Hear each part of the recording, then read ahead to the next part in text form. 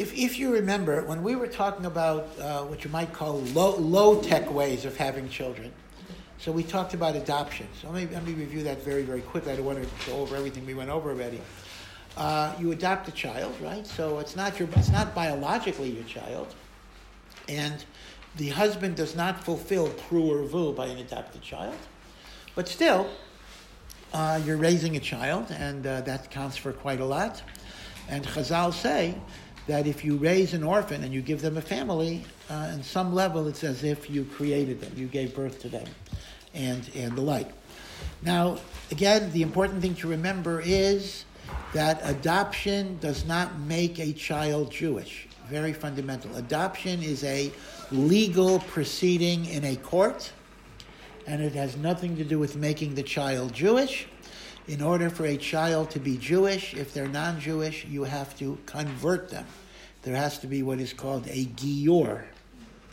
And so let's contrast and compare for a moment the difference between the gior of an adult and the gior of a child or a baby. Two different things. The gior of an adult, a man requires 3 things, and a woman requires 2 things. This is an adult. The man's 3 steps are bris milah, circumcision, l'shem gerus, for the purpose of conversion. What if the man's already circumcised? What if he had a medical circumcision, which is very common? Right? When he was a little baby, he had a medical circumcision as a goy. Now he wants to convert at age 25. How do we do the bris milah for conversion? So it's important to know this. There is something called hatafas dam bris. That simply means we do a pinprick on the organ to bring out some drops of blood, and that would take the place of a full-fledged bris milah if he already had a circumcision. It's not as bad as it sounds. It actually does not hurt that much. They can put a local anesthetic there. It's like a pinprick, imagine. A pinch. That's it. So that's step number 1 is bris milah. Step number 2 is immersion in a kosher mikvah. And step 3 is acceptance of the mitzvos.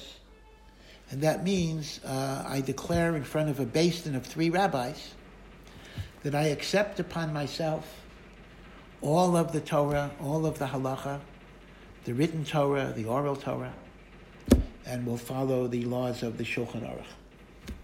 Okay, that is called Kabbalas mitzvos. If a person says, I accept everything but one, in other words, I don't like I accept the whole Torah, but I don't like the rule about whatever it is, we cannot convert him, because there has to be 100% acceptance of the Torah. Okay, so the 3 steps are milah, tevila. Tevila is immersion in the mikveh, kabbalas mitzvahs. For a woman, that's an adult, 2 steps, mikveh and kabbalas mitzvahs. Right, milah is obviously not relevant. Okay, so that's pretty simple. 3 steps for a man, 2 steps for a woman. Now, let's focus on this for a little bit. What happens if a person converts to Judaism and then at some point in their life stops being observant? They stop keeping commandments. They go off the derech. They start violating Shabbos. They start eating treif. Does that invalidate the conversion? Are they now considered goyim because they no longer keep the Torah? You're correct. It's very important that you understand, once a person has converted with a proper beis din, it has to be a proper beis din, they are Jewish. They are as Jewish as a born Jew. Now, if a born Jew stops keeping the Torah, they're still Jewish. In fact, if a born Jew even converts to Christianity, they're still Jewish. You can't stop being Jewish. So a person who converts is just as Jewish as somebody who was born Jewish. So the same way, if you're born Jewish, you can't stop being Jewish. A converted Jew assuming it was a proper basin. That's very important. If the basin was not kosher, then it's not a conversion. But assuming there was a proper conversion, they can't get out of it. You cannot renounce it.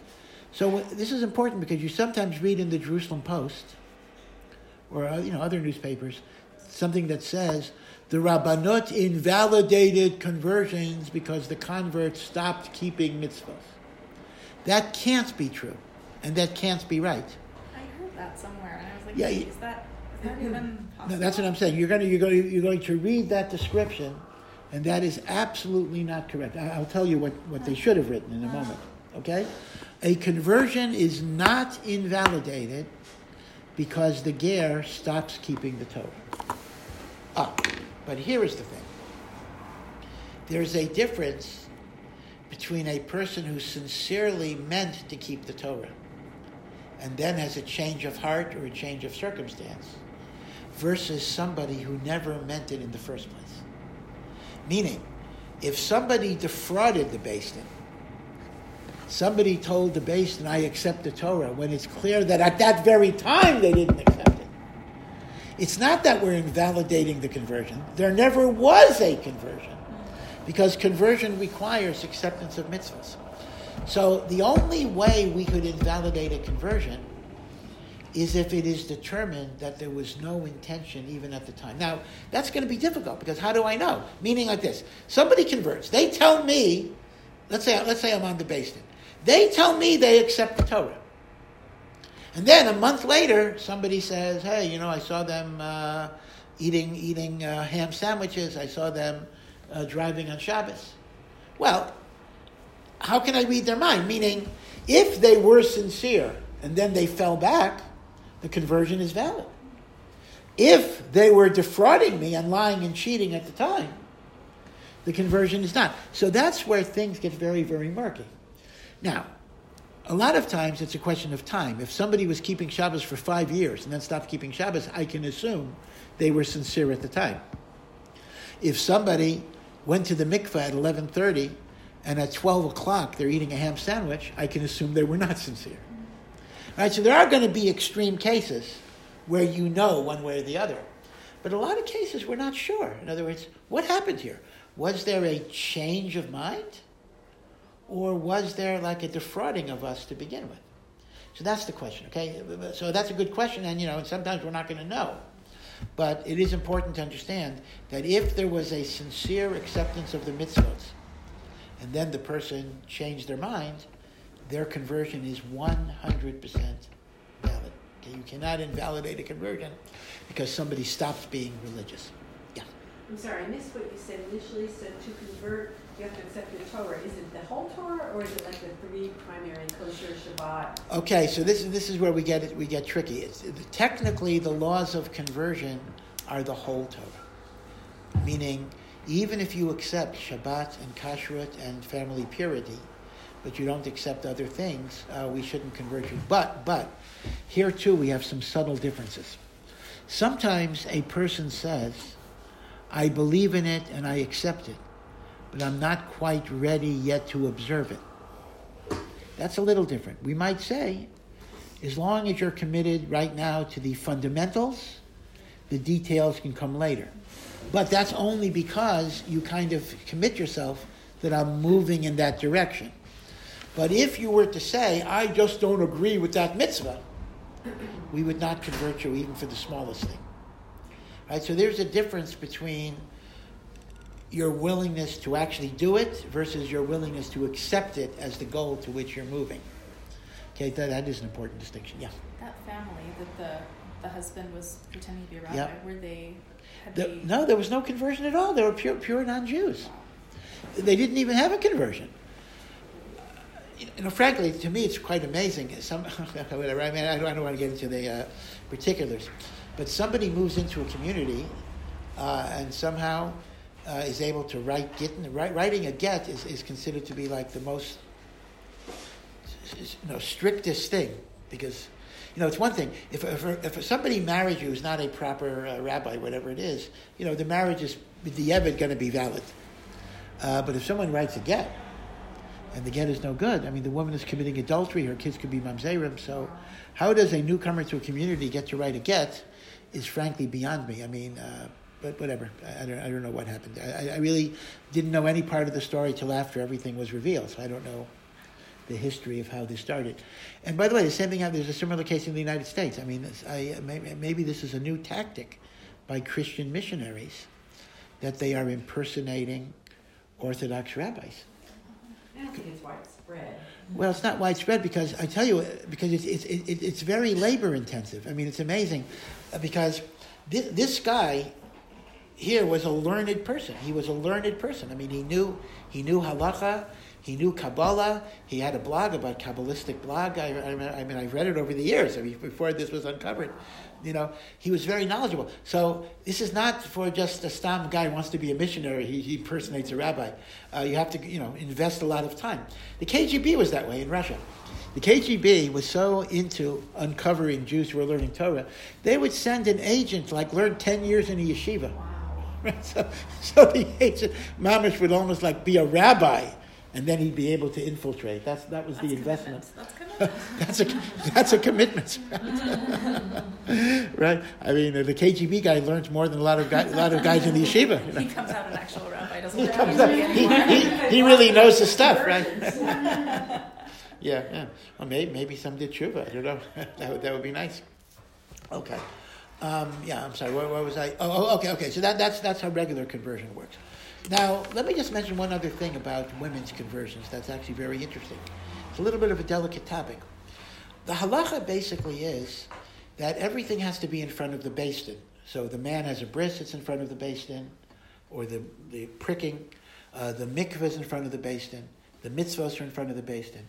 Now, that also means when a woman goes to the mikveh, it has to be in front of the beis din.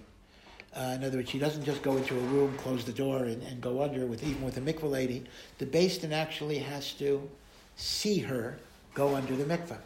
So that obviously raises some obvious issues about tznius and the like. So how is this done practically? Meaning, how is it done to try to preserve tznius in the best way possible? So the way it works practically is this. The beis din does not have to see the woman dunk. They have to see that nothing is above the water. Meaning they have to see that she's totally under and not even a hair. So the way it works is there's a mikveh lady with her, and the mikveh lady gets her into, prepares her, and she gets her into the mikveh, and then the mikveh lady just kind of calls us. We're on the other side of the door. The door is open. We see that there's nothing above the water. So we don't see anything. When we see there's nothing above the water, we just turn away. So literally, we look for, 2 seconds, whatever it would be. Okay, that's how this is done. Again, it's always a little awkward, a little uncomfortable, but the beis din does not see the woman in an unsenious way. Okay. Now, another issue about conversion of women that I want to raise is the conversion. Oh, I'm sorry. Before I get to that, let me talk about conversion of minors. Right. So this is conversion of adults. Let's talk about conversion of minors. Now, conversion of minors can be anything from a newborn baby to a 11-year-old, 11-month girl, or a 12-year-old, 11-month boy. In other words, you are considered to be a minor until you are bas mitzvah or bar mitzvah. So this can be a 1-day-old baby, or it could be a 12-year-old boy or an 11-year-old girl. All of this is the same principle, the gior of a katan. Yeah. So the rule basically is this. 2 of the steps for the boy are going to be the same, bris milah and mikveh. And for a woman, it'll be mikveh. But the difference is mitzvos. This is very important. Obviously, a katan is not able to accept mitzvahs. So first of all, if they're a baby, they obviously can't. And even if they're 10 or 11, halachically they can't because they don't have the maturity or the judgment. So the way it works is the acceptance of mitzvos is by the parents that are raising the child.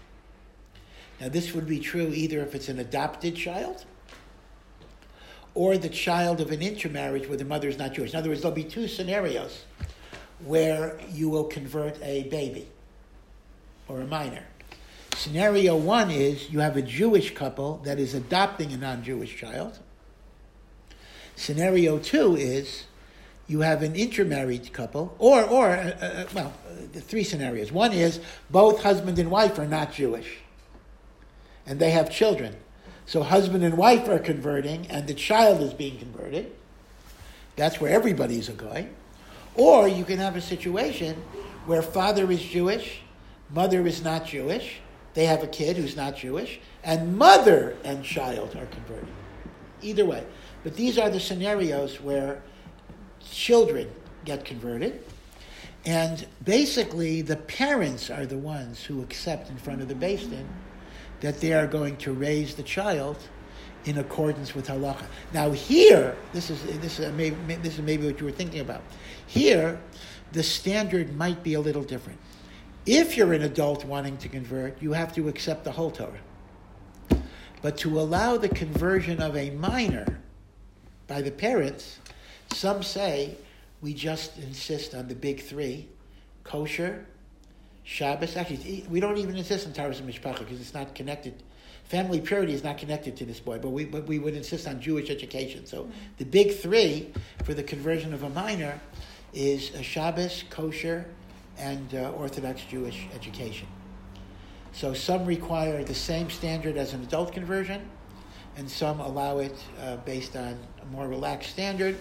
Different poskim go different ways. But what is unique about the conversion of a minor is that the child can renounce their conversion when they reach adulthood. And they don't have to reconvert. It's the other way around. They can renounce it. If they don't renounce it, they're Jewish. But they can say, I don't want to be Jewish anymore. But they have to do it as soon as they know. The day that they know they can renounce, they have to renounce. If they don't renounce that day, they're bound. So if they don't find out till they're 20 that they can renounce. So Rabbi Feinstein says if they find out when they're 50, they could renounce it that day. But just that day. Just for that day. Okay? So this is an important difference between the conversion of an adult and the conversion of a minor. The conversion of an adult, you cannot change your mind. Once you're Jewish, you're Jewish. The conversion of a minor, the minor is given a limited opportunity to renounce. Now again, I want to correct a misconception. I hear people always say the child must reconvert when they become bar mitzvah. No. They don't have to reconvert. It's the other way around. If they don't renounce when they find out that they could, they are automatically converted by virtue of the earlier conversion. Now, I think I had told you that how do you take a baby to the mikveh? You don't throw a baby. Obviously, if it's a 10-year-old kid, they can go to the mikveh. But if it's a baby, you don't throw him into the mikveh. Rather, usually, daddy or abba will go into the mikveh, hold the baby draped over his arms, and lower it. And it's important that the baby's face be face down, because there's actually a swimming reflex. He holds his breath automatically, and no water goes into his mouth or his lungs. Because if he hits it the back of the head, he might swallow water. Again, it's not so dangerous, but it'll be uncomfortable for the baby. So face first, and you can do this at any age, and in fact, it's best to do it under 6 weeks because the swimming reflex is good. So you actually do it as early as you can, rather than later. But if it's a boy, you have to do the bris first. So it takes a little bit of time for the bris to heal. So if you do the bris, you wait around a week before you go to the mikveh water. Yeah. I'm just wondering, because I have a friend who's making beer, and her son is just turned 10, and they told her that he had to wait till he was 13 so he could do bar mitzvah and beer at the same time. But he's going like Jewish education now and everything, but they literally told her he's 3 years away from bar mitzvah, but he needs to like... See, I'm not sure what their cheshbon is. Maybe they're afraid that, if they convert him as a minor, maybe he won't want to be Jewish, or they want to wait.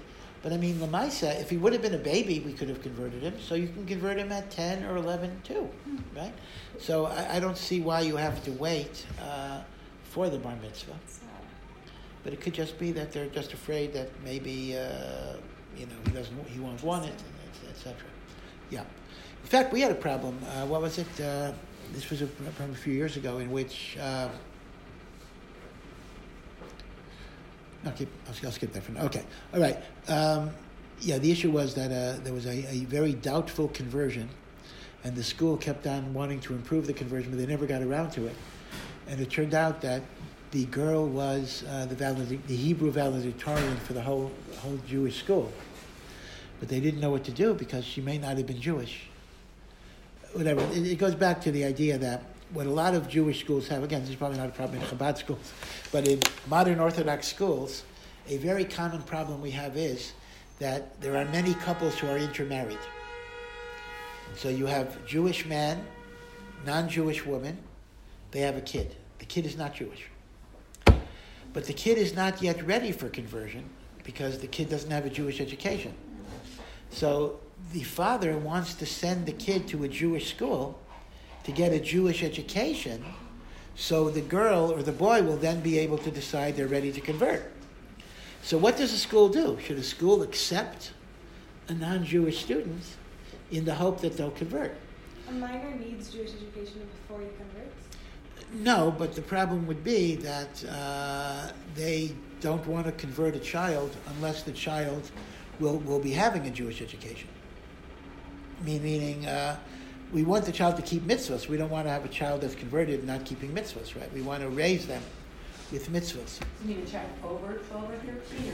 No, even under 12. So why can they convert them first and then send them to Jewish school? Well, the problem was that, you see, in a case where the mother also converts, that would work. But let's say the mother didn't convert. So in such a situation, a basin wants to be sure that the kid is going to be committed to mitzvahs because they're not going to have that same support. Because they don't have a mother that's, keeping mitzvahs, right?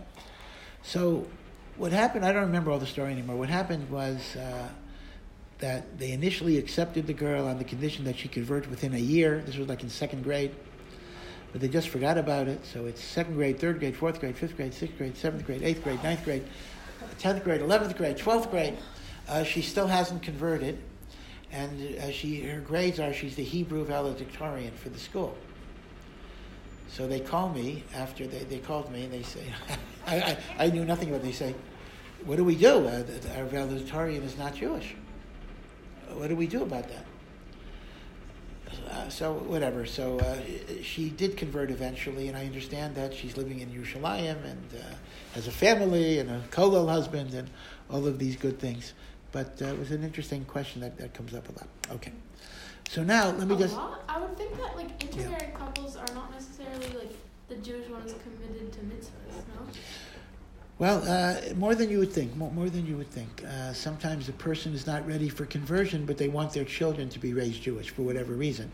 So you do have that split situation. In fact, I had one case. This is an interesting case where a Jewish man. In fact, this actually was a kind of a Chabad Baal Tshuva. A Jewish man was married to a non-Jewish woman, Japanese woman, and the kids were were converted, totally religious. And she was totally religious. She kept every mitzvah,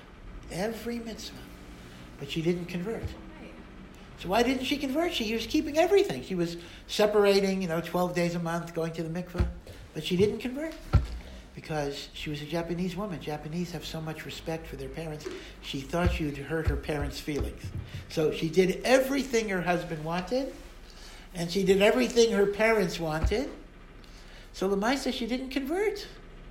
A Jewish man's allowed to be married to a non-Jewish No, of course he's not. He's not allowed to be married to a non-Jewish woman. But she was doing the best she could. Finally, someone talked sense into her that she Baruch Hashem, she did convert because she was doing everything. That's the issue. She was keeping every mitzvah. Why not convert? What's going on? I mean, she was keeping every kashrus law and every taras and mishpacha law. So you're generally not supposed to convince people to convert. But someone who's living a life like that? Yeah, the halacha first of all is if you have an intermarriage, the halacha is you are allowed to encourage conversion if it's sincere. You don't do fake conversions. But if a Jew is married to a guy, we are allowed to be proactive in encouraging conversion. Now again, I want to repeat, we don't do a conversion if there's no sincerity. We don't do a fake quickie conversion, but we can try to encourage a sincere exploration into Judaism. Okay? Alrighty. So we talked about briefly conversion of adults and conversion of minors. Okay? Now I'm going to talk about an intermediate category, conversion of fetuses. What happens when a woman is pregnant and she converts? Can a woman convert while she is pregnant, or do we have to wait until the child is born? Right? Once the child is born, we can do a baby conversion, right? But can a woman convert when she's pregnant, and will the child be born Jewish? So the truth of the matter is, it is halachically better not to convert. Well, the woman will be a giyaris for sure, but in terms of the fetus's status, because let me explain what the shaila is. The shaila is a very interesting analytical shaila. If a baby is converted in utero, is the baby a convert, or is the baby a born Jew? Because you see the problem here. The baby was converted while the mother was pregnant. This is assuming that it does convert the baby. Oh, okay, all right. So maybe I'll start with that. Okay, let me start with that. The Gemara lays down a rule. Okay, that's an important rule. The Gemara lays down a rule that when a pregnant woman converts, goes to the mikveh, the immersion in the mikveh is good for the baby as well. So the baby is converted along with the mother. That is a rule in the Gemara itself. But the question is, analytically, how do we understand that? Because there are two ways you can look at it. You can say, the baby has been converted, or you could look at it another way. Since the mother converted before the baby was born, the baby was born from a Jewish mother. So the baby is not a converted Jew. The baby is a born Jew, because the baby was born from a woman who already converted. So the question is, and I'm going to give you some differences. This is not just a theoretical question. Is the baby kind of a converted baby? Or is the baby a born Jew because he was born from a Jewish mother after her conversion? Now, what difference does that make? Either way, the kid is Jewish. Right? So what's the difference? So I'll give you two differences. Difference number one, if it's a girl, can she marry a Kohen? This is actually very, very important. Remember that a non-Jewish girl who undergoes conversion cannot marry a Kohen. So, if the girl would be born and we would convert her even as a baby, she couldn't marry a Kohen. On the other hand, a Jewish girl can marry a Kohen, right? So the question is, a conversion in utero, if she has the status of a baby convert, she could not marry a Kohen. If she's a born Jew, she could marry a Kohen, right? So that's a big halakhic uncertainty, right? It's a question. Now, question number two. Whether it's a boy or a girl, could they renounce their conversion? Because remember, if a baby is converted, they could renounce it at 13 or 12. So, if this fetus is like a baby conversion, they would have the right to renounce. But if they're a Jew by birth, they could not. So that would be a question too, right? And issue number three, if it's a boy, is the boy Jewish until he has his bris? Now, normally, a regular Jewish boy is a Jewish boy, is a Jew even before the bris. The bris is a mitzvah. If this is a conversion, then the boy only had the immersion in the mikveh. He didn't have the bris yet. He wouldn't be Jewish until the bris. But if he's a born Jew, because he's born from the woman after her conversion, the bris would be a mitzvah, but he would still be Jewish even before the bris. You see?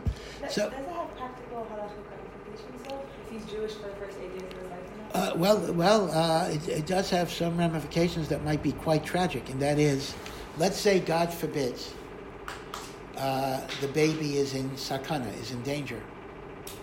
Would you be allowed to drive to the hospital to save his life?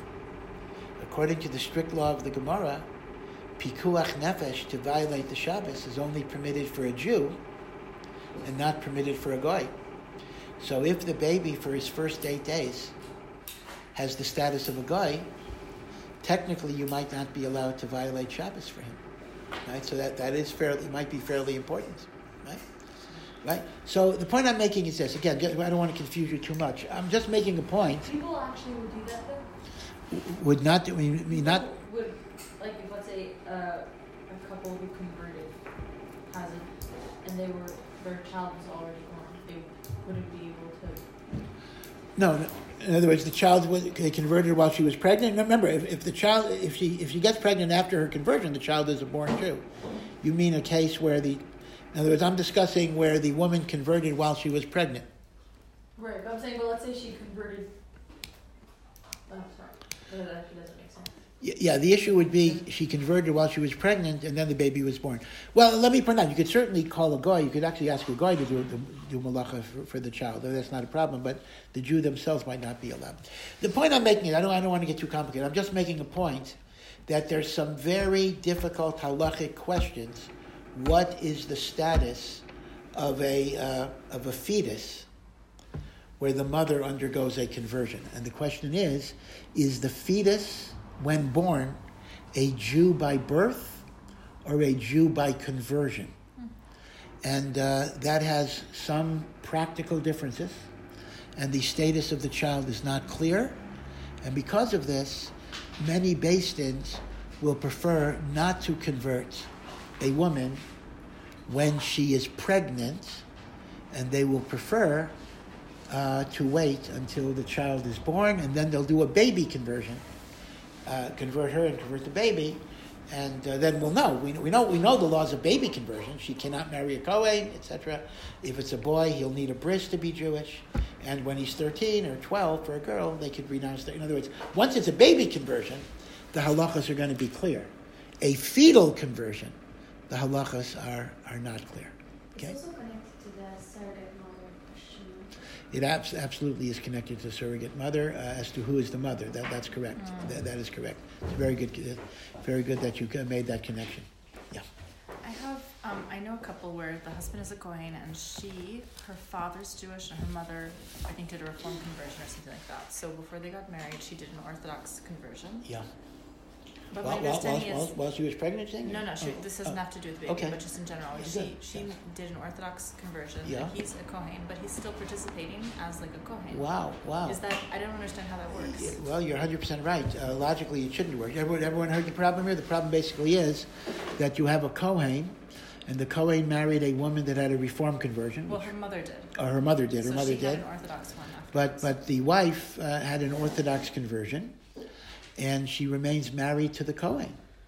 Now, that's impossible, right? It's not. Number one, a Kohen is not allowed to marry a converted woman, and even if he's willing to sin, we couldn't do the convert. In other words, for her to be converted, she had to accept the commandments, and one of the commandments is a Kohen doesn't marry a converted woman. So, how could we do it? So the only thing I could answer is that it could very well be that the Beis Din determined he was not really a Kohen. And that happens quite frequently, because it is surprisingly easy for a person who thinks he's a Kohen to find out that he's not a Kohen. You can't resign. Now, sometimes people say, I want to resign it.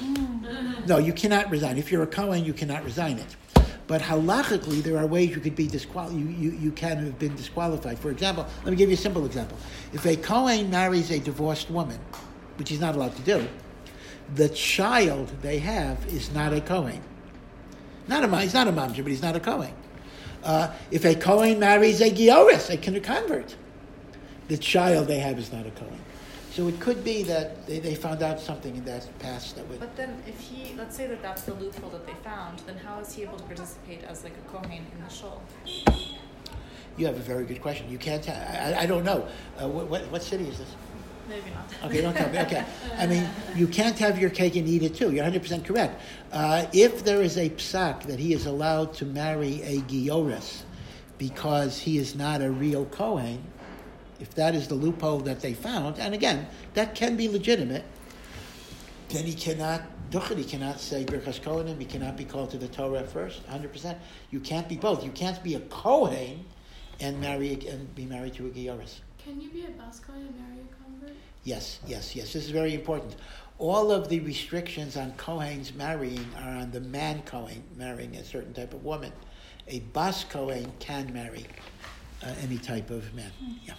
Why can't a Kohen marry a divorced woman who had a non-Jewish husband? Okay, here's the problem. The problem with a woman that had a non-Jewish husband is not that she's divorced. It's that she had intercourse with a non-Jew. One of the things, maybe we'll talk about it next week, one of the things that disqualifies a woman from being married to a Kohen is she had intercourse with a non-Jew, even if it was casual intercourse.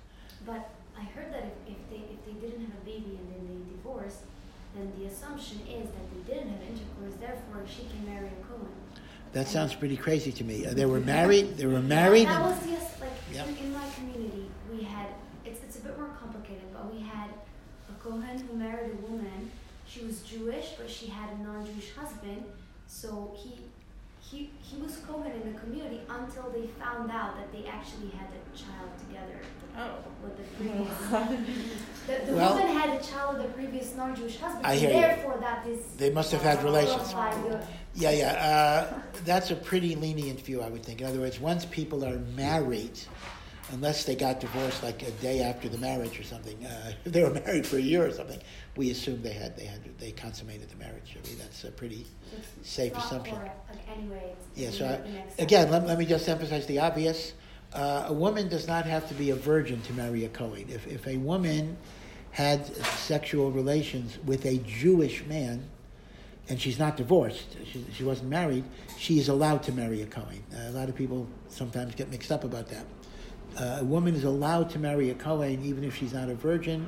The only person she cannot marry is a Kohen Gadol, which we don't have today. But if she had intercourse with a non-Jew, whether in marriage or not, that would disqualify her from marrying a Kohen. Yeah. Is it considered a sin for a Kohen man to give up being a Kohen to marry a woman that's Jewish and divorced? It absolutely is a sin because you cannot give it up. Oh, okay. So therefore, it's a sin. There's no such thing as giving it up. Okay. The most we can do is we can look into the past lineage and we can determine that So the that's person's for a not. woman, then, if a man offers, the answer needs to be no, because you don't want That is the answer. That's correct. right, That's because you correct. don't want These are very difficult. accessible Yeah. to not, These are difficult questions because sometimes people don't even know these laws until they're already far advanced, and it's a very, very big challenge and struggle to give up a relationship. him to sin or something. Yeah, but that's correct. You cannot do that. Okay, all right. You all be well, everybody, and I hope your fast should be meaningful. Technically speaking, is the prohibition just on the man, on the Kohen? You are correct, but as was just said, the problem of if a Kohen marries a divorced woman, the sinner is the Kohen, not the woman. You're right. But the woman is enabling him to commit that sin, so that's a sin too. One of the averos of the Torah is not putting a stumbling block in front of a blind man, which is defined as don't cause somebody else to sin. So you are correct. It is the man that is transgressing, but the woman is the enabler. And that's why they won't convert a woman who's planning on marrying a Kohen. That's right. Even though enabling sin. that's No, correct. it's not. Even though a Kohen living with a guy is a lot worse than living with a Gioris, but we can't allow her as a Jew to be an enabler. Just can't go anywhere. Right.